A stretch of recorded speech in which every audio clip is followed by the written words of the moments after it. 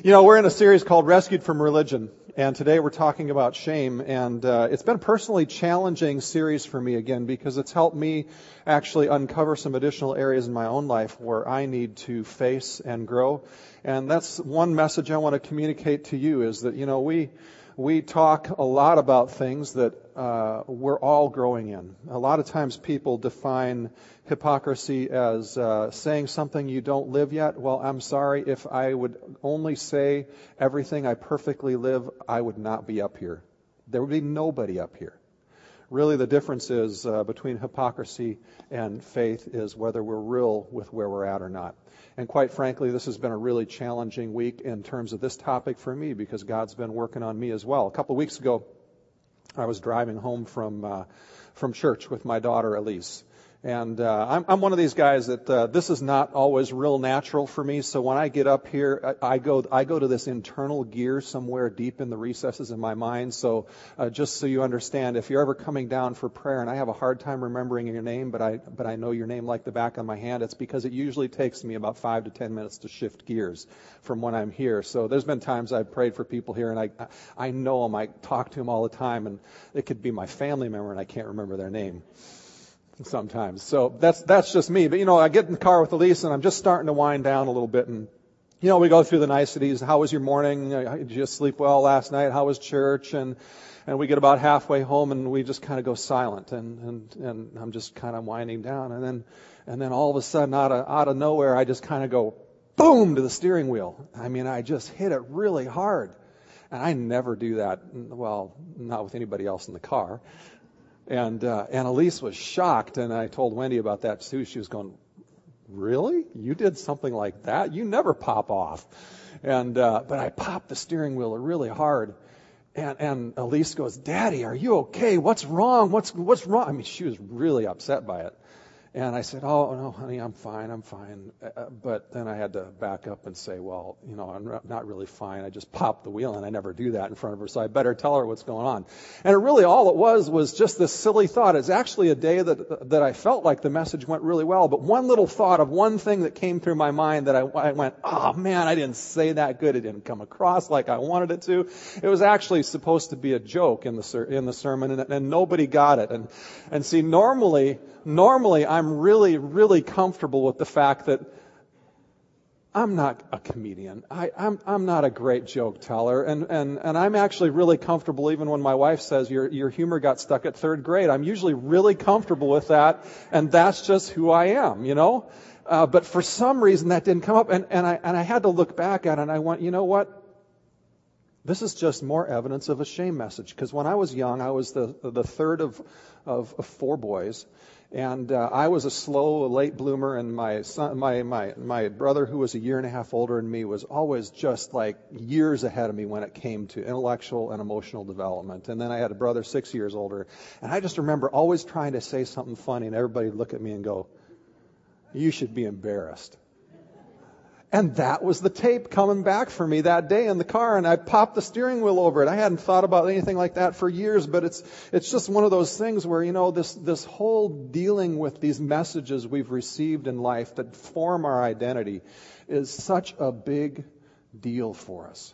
Because haven't we all received them? Aren't there things that coaches or brothers or sisters or dads or moms or uncles or aunts or significant people in your life have said over you that become kind of the shame message attached to your identity? I'm not good enough unless I do this. I will never be loved unless I do this. I'm embarrassing if I don't perform well or do this well. I mean, haven't we all had those messages? Part of what we're asking in this series about Rescued from Religion is what is most important to God in our lives? What does God really, really expect of us? And the answer today in most of America is that the answer to that question turns us into dead religion.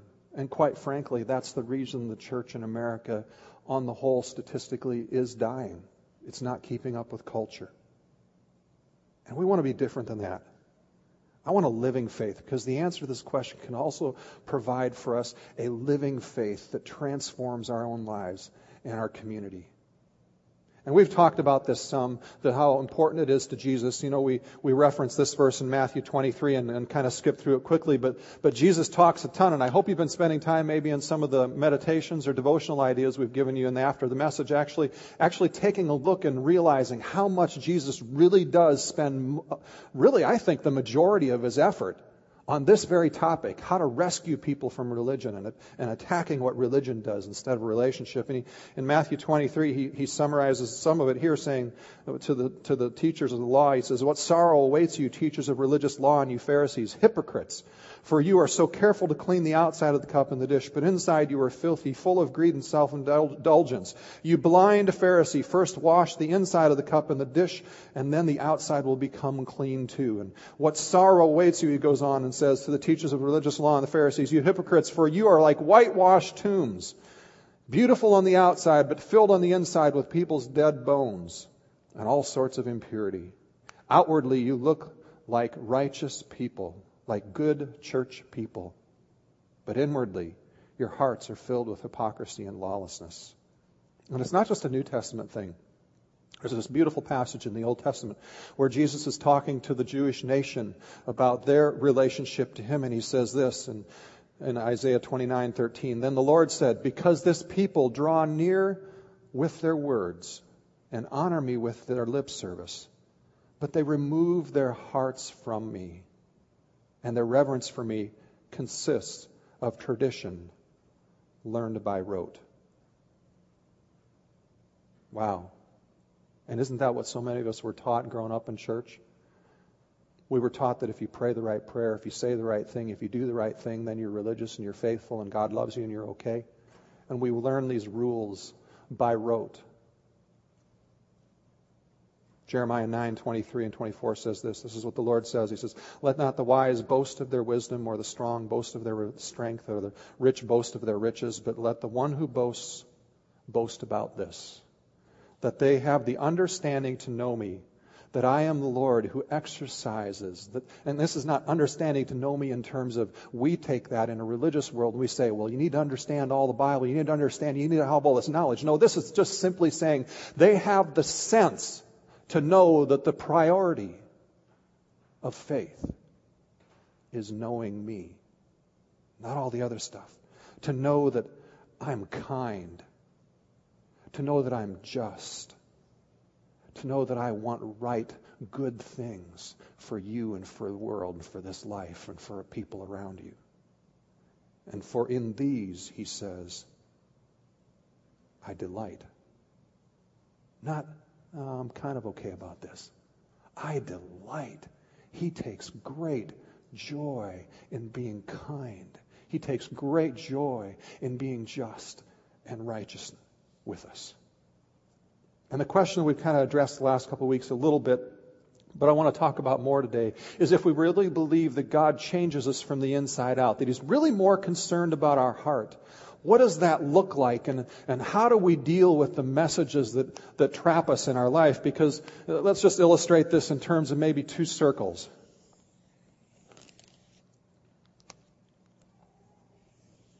And the outer circle, out here in this area, is our behavior. And the inner circle is the core of who we are. And we tend to live life when we hear people saying, "Oh, you should be embarrassed of that," or you should be better than that. We tend to take all these shame messages and they become part of our identity.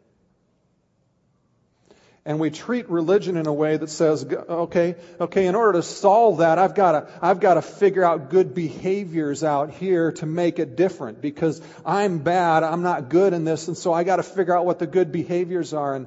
And it goes back and forth, and we've talked about the fact that religion either makes us self-righteous or rebellious. It either makes us self-righteous or we react in despair. And see, if we're not following God, don't have a relationship with God, we still feel this stuff. And if we end up going into despair, we end up just having all sorts of negative behavior out here. And the interesting thing is that negative behavior is sometimes easier to deal with before we're Christian than after. Because here's what religion looks like. Still have these negative things, and we go to religion saying, I need to teach my kids better morals. I need to have better behavior. I need to be a more faithful husband or a more faithful wife, or I'm broken in this area. I'm no fun and I'm no good to be with. But then we say religion has to make us. So religion says we have to do all these good behaviors. And over here, when we're not following God, the interesting thing is we still have this vacuum in here that wants us to be different. All of us have this sense of that we're broken, that sin somehow, that maybe if there's a God, that somehow He created us for something more than we are. Somehow He made us more than we really are, and we're really not these messages, but we don't know how to get there. But if we give up in despair, sometimes not following Christ is easier than following Christ, because when you're over here, all the good behaviors of religion, there's actually a tension, and it takes so much more effort and so much more difficult. And quite frankly, if you've lived your faith and you're at a point where you're tired, you're probably living this way. And that's what we're taught. When we read the Bible, that's what we hear. We read it from the perspective of what we need to do, and we end up ending up with a faith that looks like this, with tons of tension and tons of dissonance going on in our life. And at times then rightfully accused of being a hypocrite, like Jesus talks to the Pharisees. If we give up and we just go with the behaviors and we get to define whatever we want to do and whatever is right, sometimes we just kind of deny these things, or we say they're not that big of a deal, and we do the negative behaviors associated with them, and it actually feels a little bit more congruent sometimes in our lives to live life that way.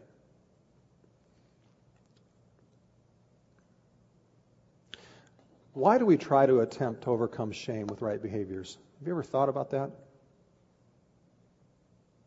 Why do we do that?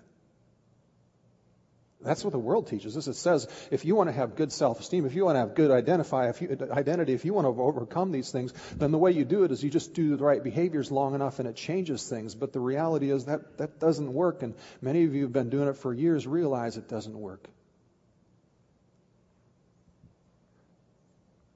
Paul describes this battle going on in our lives in faith in this way. In Romans 7:14 through 17, he says, so the trouble in me is not the law. It's not the right behaviors that I'm trying to do. The things that I know are right, that I'm supposed to do to be religious and good, the things that I know I'm supposed to do in order to have a good, free, healthy, wonderful life, it's not the problem with those things. The trouble is with me.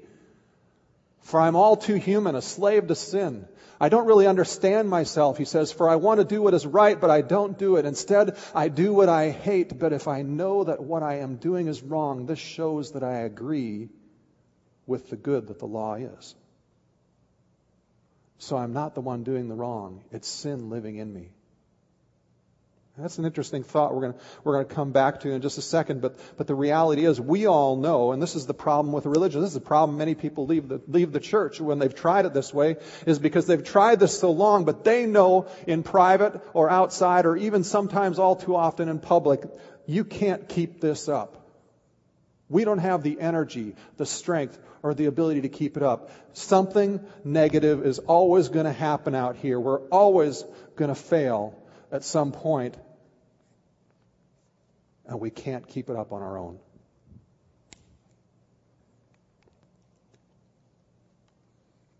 And so, Jesus says, or actually God says in Isaiah, in the following verse where he says, you just serve me with a rote memorized behaviors from religion, and your heart is far from me.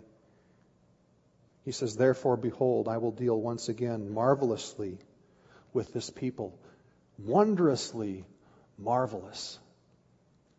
That is such an odd way to think about it, especially in the context of what the Bible's talking about there. Because what the Bible's talking about, what the prophet Isaiah is saying there, is that God's going to come and He's going to strip away all of their right behaviors, all the things that they've done, all the accomplishments that they've made in their life that make them feel like they are godly. He's going to send them into exile and strip it away. The wisdom of their wise men will perish, and the discernment of the discerning men will be concealed, he says.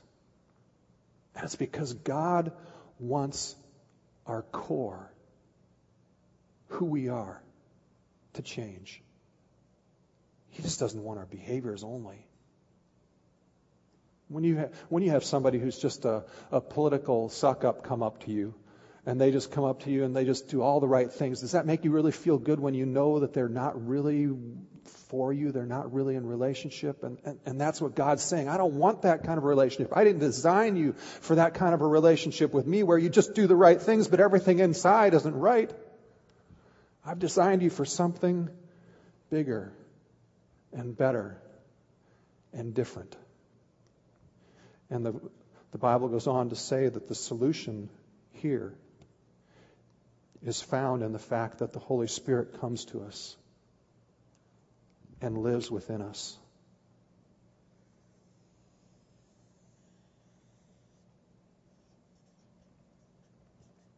It says He'll be with us and He's going to live in us. Because the reality is, why doesn't good overcome shame? Why don't good behaviors overcome shame? It's because behaviors are transient. They only happen in a moment, and then they're gone. If you're old enough like me to realize this, I've known some great people who have performed wonderfully. They've started wonderful churches, or they've started wonderful businesses, or they've taken and turned around things. And the reality I know is that just because you do it once doesn't mean you can do it again, because the circumstances are different. And if our identity, if our way of dealing with our shame messages is based upon our performance, then it's like a black hole. It just sucks everything in here and it goes away. And so we're constantly having to work hard, constantly having to work again, because these behaviors never stay there. They're a moment in time. And God wants to change us in a different way. Well, when God comes to live in us as Christians, the Spirit's there. Sometimes we don't really believe it. Sometimes we don't really understand it. And oftentimes the struggle we have is the Spirit is here, but we still have these shame messages. And how do we deal with that? So even after Christ has come into our life, sometimes we still do the performance because we figure that, well, He's there, He loves us, He accepts us, so we probably have fire insurance, we're probably not going to hell, we're probably going to heaven, but we're still not being changed. So how do we do this? How do we live life better? And Paul actually describes that struggle even a little bit more in Romans 7. We started to allude to before, and he says, I know that nothing good lives in me, that is in my sinful nature. He says, I want to do what is right, but I can't. I want to do what is good, but I don't. I don't want to do what is wrong, but I do it anyway. And this is Paul talking not before he's a Christian. This is talking after he's a Christian. This is talking right now in the moment of how he's living his faith out, trying to wrestle with this battle going on inside him between the dominance of these shame messages that control our motivation and cause us to do things we don't want to do. And he says, I've discovered this principle of life, that when I want to do what is right, I inevitably do what is wrong. And I love God's law with all my heart, but there's another power within me that is at war with my mind. And this power makes me a slave to the sin, to the shame that is still within me. And then he says what I think many of us have probably said at some point, and maybe often in our Christian walk and trying to follow Christ. He says, oh, what a miserable person I am.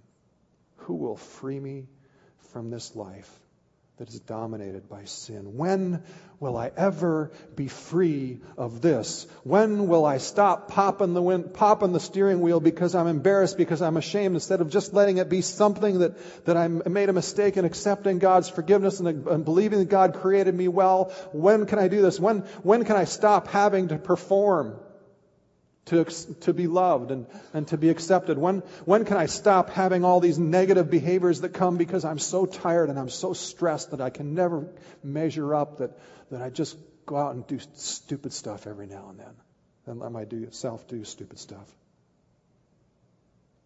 And again, most of us are taught to fight this battle through religion. Just memorize the right scriptures. Work hard enough. Set boundaries. Make sure you don't go to places you're not supposed to go where you're going to be tempted. And don't hang with people who tempt you and who you're going to be tempted with. And so you cut off a relationship and you do all sorts of religious things and we become self-righteous. Because we think if we just do the right thing long enough, it'll change the insides. If we just hang on long enough, if we just don't do this sin, if we just do the right thing long enough, then we won't be tempted anymore. We won't feel the same way. We won't be frustrated, and we won't have those shame messages continue. And you see, I'm not interested in having a church where we spend a bunch of time trying to make everybody look good. I'm not interested in having a church where we create a lot of rules so that people have to perform well, and if they don't look good, then they can't be a part of us. And neither is God. He wants to get at the core of those things that drive our sexual desires into places they shouldn't go. He wants to get at the core of our depression that drives us to drink or escape or do things or break out in anger that cause us to do things we shouldn't do. He wants to get at the core of those things that make us feel like we need to hide, because that's what this is. When we start putting all these plus marks out here, we're just trying to cover up and make everybody around us think that these messages aren't there and hoping that someday we'll believe it too. And we're withdrawing from people. We're staying away, and sometimes we even, in the midst of being religious, we even withdraw from God. We're good enough. We're performing good enough. How have you tried in your own life to compensate for the shame messages, the sense of emptiness, the sense of being defective by engaging in right and wrong behaviors? In your own life, where does that show up? How have you been encouraged to walk by religious rules, or as Paul would say, by the flesh, as a solution to these things you're tempted, these evil things that you're tempted to do, or that drive you? Or maybe here's another question you could ponder and think about this week. What's an example from this past week or so of a shaming message you've received or told yourself? Did you pop the steering wheel sometime? Did you pop in anger sometime this last week? What's the shaming message behind that you're struggling with? Or here's a flip side you may not think of. What's an example of a positive message somebody gave you this week that didn't make it through your shame grid, that you just dismissed? You kind of went, yeah, no, that's not really me. I'm not really that. I'm not really good. That's another evidence of the fact that you've got a shame grid if you can't receive a compliment, if you can't receive a gift of love from somebody. The struggle for us is, how do we walk in our imperfect state?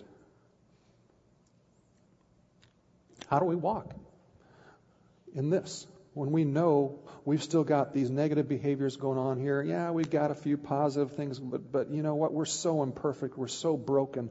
How do we walk out of our shame and allow the Spirit and allow the life of God to become more real and more powerful?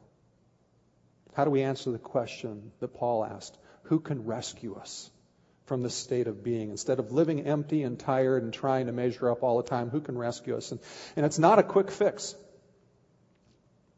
I thought I dealt with all this shame around my humor years ago, and I really, most of the time, 90% of the time, I'm fine with it, and it doesn't pop up, and I really can laugh about it, and I'm completely at peace and even joyful about it. But how can we be free? It's a lifelong process. I mean, Paul uses many different words in different places. He talks about working out our salvation, stretching ourselves to work out our salvation. He talks about pressing on, growing through the press of life. He talks about being watchful and paying attention to these things going on and catching them. And he talks about being filled with the Spirit of God. That this thing, one of the reasons we can't ever deal with these negative messages by behavior is because these messages are not about behavior. They're about relationship. They're about acceptance. They're about love. And behavior can never answer those issues. And so he says to us, the way we live life on a daily basis is to be being filled, be continually being filled more and more with the Spirit of God. And this just isn't, yes, there's a mystical sense to this, that you very likely experience this presence of God, but it's even more about that. It's allowing His view of you and who you are and how He thinks about you to just continually expand, to take over these things. And Paul goes on and answers that question himself in Romans 8, 1 and 2. He says, "So now there is no condemnation for those who belong to Christ Jesus." How can that be? How can there be no condemnation when we've got these shame messages going on that condemn us, and when we've got all these behaviors that line up to them? How can we live in a place of no condemnation? And he says, and because you belong to Him, the power of the life-giving Spirit that has freed you from the power of sin and leads to death will be in you. And here's the deal. When we live our life, when we become a Christian, God certainly does change our lives for the better. He certainly does free us of some of these negative things, and He turns them into positives for us. He certainly does, maybe even sometimes immediately in our life of coming to Christ, change some of these things. But we get impatient. And we hear all these passages about how you should be holy and how you should not lust and how you should be really perfect and you should think all these right things and do all these right things. And we read those passages of Scripture and we start feeling pressure, and again, and we start going back to saying, okay, man, I'm not being changed fast enough. What do I do to do this? And we think we have to be changed overnight. But the reality is that His forgiveness extends to all of this. And does God want our life to change out here? Certainly He does, because some of the negative things we do out here damage ourselves and others, and He so desperately wants to heal those areas in our life. But we look at life sometimes in this microcosm of a moment. And the reality is, our life here today on earth, our entire life on earth, is like, the first 2 minutes of meeting your in-laws for the first time. It's not that big of a deal. Do you even remember the first time? Does that really bother you anymore? Does it make you nervous anymore about the first time you did that from the past? And if we start looking at Scripture honestly, instead of through a religious lens, we have to start asking ourselves about the great people in the Bible. What did God fix in their life? How much of this did He resolve while they were still on earth? What did He confront and what didn't He confront? Honestly, if we look at David in the Old Testament, there's a whole lot of negative things that never got solved in his life, and yet God was so pleased with him. If we look at the disciples and their time with Jesus, what did He confront in them, and what are the things that He didn't confront? See, when we get religious, we want to deal with all these things and say, we got to solve them now. And so we put pressure on ourselves and work and work and work, instead of realizing, yeah, it's important. God does want to heal us in those areas. But it's not up to me. It's going to come by me knowing Him. Paul goes on later in Romans 8. He says, but if through the power of the Spirit you put to death the deeds of the sinful nature, you will live. For all who are led by the Spirit of God. Led by the Spirit of God. Religion, we lead the way. We say this has to change now, and I'm not good enough if this doesn't change now. God says, no, I've covered it. Let me lead you. Let's just deal with what I want to deal with right now in your life. Let me bring freedom to you in the area I want to bring freedom to in your life. For all who are led by the Spirit of God are children of God. So you have not received a spirit that makes you fearful slaves. Instead, and fear is part of shame, isn't it? When we feel embarrassed, we're fearful, We're fearful of what other people think. We're fearful of what we'll think about ourselves. We're fearful of what God will say about us. And our tendency so often, when we're fearful, is to withdraw. How many of you have seen it as parents or as brothers or siblings or as, brothers or sisters or siblings when your siblings have gotten disciplined? How many of you have seen them just clam up and close up and want to withdraw? And in the parenting arena, which is an area, this is an area where I feel really God working on in my life right now. I can see so easily where I allow my kids to withdraw from my love when I discipline, instead of drawing them into my love and towards me. And fear and shame make us want to withdraw. Instead, you received God's Spirit when He adopted you as His own children. Now we call Him Abba, Father. We call Him Daddy. For His Spirit joins with our spirit to affirm that we are God's children. It doesn't matter what these other messages are saying that reject us from being God's children. His Spirit is there to affirm that we are His children. And since we are His children, we are His heirs. His heirs. There's a guarantee in that. There's a guarantee in what He says to us in that statement and so many other statements in the Bible that He is going to deal with this. You know what? Maybe not in our lifetime. Maybe it's all going to be maybe some of it's going to only be dealt with when we get to heaven. And you know what? He doesn't care. Now that could be taken as too strong of a statement because He does care about the pain that it causes, but really He wants this. He wants our heart to trust Him. There's a friend of Wendy's and mine from years ago. His name is Jeff, and Jeff was a minister at one point, and he got caught up in this. He got caught up in the whole religious cycle, and he started putting all sorts of plus signs out here and doing the really good behavior, and got to the point where faith for him was defined by your behavior. And unfortunately, faith, we'll talk about this in more detail in a series that we're probably going to do in the near future on James, but faith is a behavior, but the behavior starts out of a basis in here, not here. And so often our faith, when we talk to God, is, I have faith that You'll bless me if I do all the right things. And faith is me thinking the right thoughts, not thinking the wrong thoughts, doing the right things, not doing the bad things, and it's all about that. But faith, the kind that He wants, originates in right here and right here. That God loves me. He's accepted me. He doesn't see this stuff in the sense that He cares about having to fix it all at once. I don't need to take the pressure on that I have to be fixed instantly. I can let Him do it in me.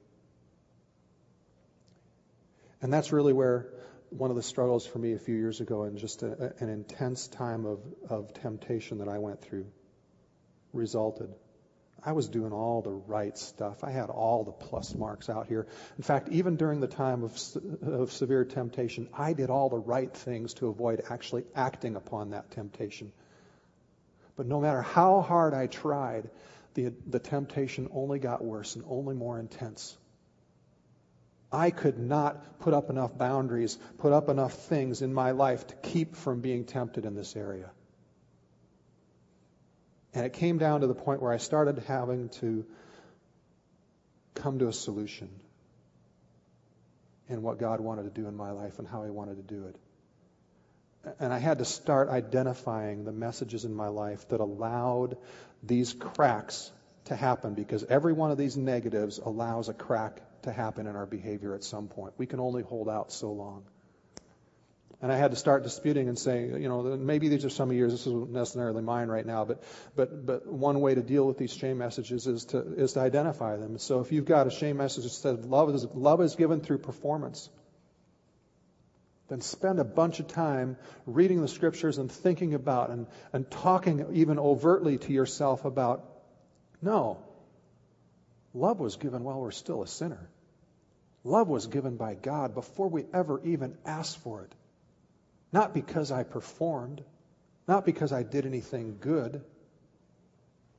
This is one that was part of what was going on with me during that time of temptation is this idea that God has given me this wonderful purpose and I'm not sure I'm good enough to make it happen. So I put all this pressure on myself to perform and fulfill and be effective in what I do to make sure God will do what He says He wants to do through me. And yet the reality is that God says He has planned good works for each of us in advance to do.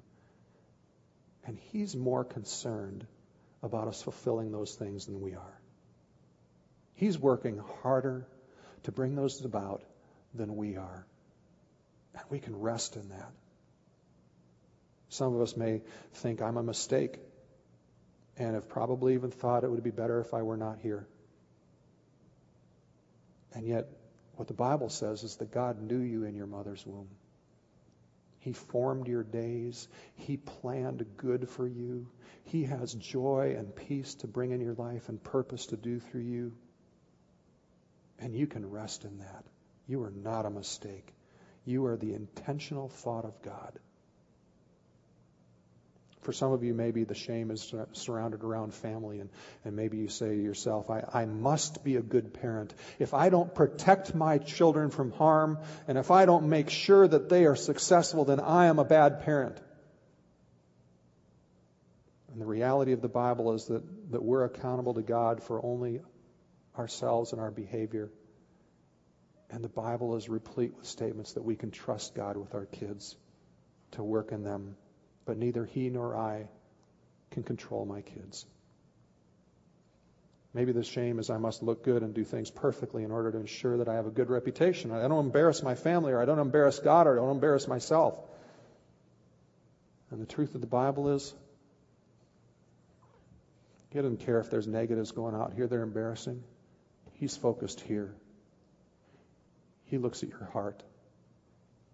He wants you to know you're loved. But that disputing doesn't do it enough for me sometimes. And even in this time of intense temptation, even identifying these things for me didn't solve the issue. I had to actually step back at times and just worship and spend time with God and think about who He is to me. That He loves me. And if He loves me, how would I feel? And just spend some time meditating on that. And think about it. Okay, I'm in the room with this person who's a political suck-up, or I'm in the room with my closest, dearest friend who knows everything about me. What's the difference in that feeling? And then magnify this feeling by more. If that's how God feels about me and loves me, then I need to let Him allow and have Him help me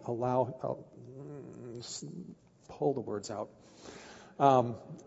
I need to have Him help me experience that feeling and take time meditating on it. And if He loves me that much, then how would He want me to behave? If He loves me this much, then how does He want me to behave? It's from the inside out. So to maybe spend time thinking about the fact that He has a good plan for you. And since He has good, since He promises good, then in the stress and the turmoil and the chaos and the threat to your business or the threat to your family or the fight going on in your relationship at home right now, if He has good for me, then how can I act differently in the midst of that potential feeling of failure? How do I view God differently, and how do I view myself differently when times are unclear? And He has assured the outcome. It hasn't been trendy to talk a whole lot about heaven lately at the church. I don't know why. For the last 20 years, I don't hear very many messages on it. But the reality is that He has assured the outcome. We don't have to worry about how much this gets fixed now. It will be fixed someday. We will be free someday.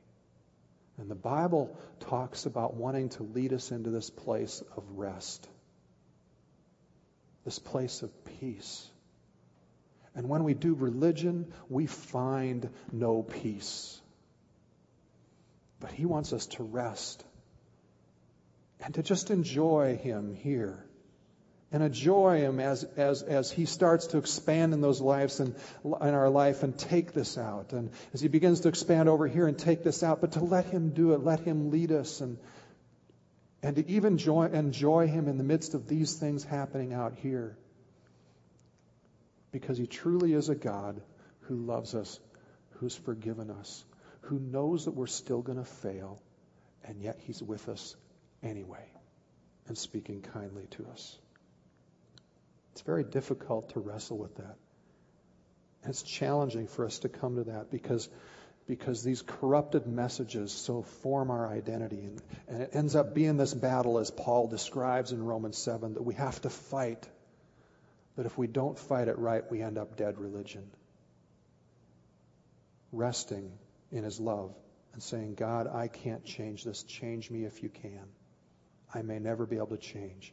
But would you come and change me if you can? Because I know you love me right now, just the way I am. And it's also a difficult challenge because in John 3, to understand this whole process, because in John 3, the Bible says this, which is just a very puzzling picture to me. It says, the wind blows wherever it pleases, speaking of the Holy Spirit. You hear its sound, but you cannot tell where it comes from or where it is going. And so it is with everyone born of the Spirit. Religion, we're always trying to create the box. The Spirit is God's Spirit is the most reliable person we will ever know. He always loves, always cares, always pursues, is always faithful, and He's the most unpredictable person we'll ever know. And that always frustrated me, but I've come to the conclusion He's unpredictable because we are so prone to take all these things and try to fix them by ourselves and create this rule box in which God must fit. That He wants to be unpredictable so that we have to constantly follow Him, that we have to constantly pursue Him, we have to constantly wait for Him and know Him. And never become reliant just on our own rules to fix our own lives. I really want to encourage you this week, take time to specifically identify some of the life-controlling shame messages that you pop the steering wheel over just like I do sometimes. And I want you to take some time to try to, instead of solving them, picture God loving you even with that present. Picture Him smiling at you, even in the midst of that shame, even in the midst of that behavior that you wish you hadn't done. God still smiles at you and loves you. Lord, I pray that your Spirit would become big in us and that we would recognize your presence more and more each day. And Lord, for those here who are tired, who have been fighting the religious battle, I pray especially for them right now, that you would come and you would relieve that tension, that guilt, that pressure, and that you would overwhelm them with the sense that you've covered it all. You know it all. You love them. And you have a plan to transform them. And they just simply need to rest in you and let you do it. Lord, would you lead us as a people and lead us as a church into the power and kindness and justice and righteousness and grace of a relationship with you. In Jesus' name, amen. If you came here and would like somebody to pray for you, we'd be happy to pray for you. If not, have a great week. God bless you.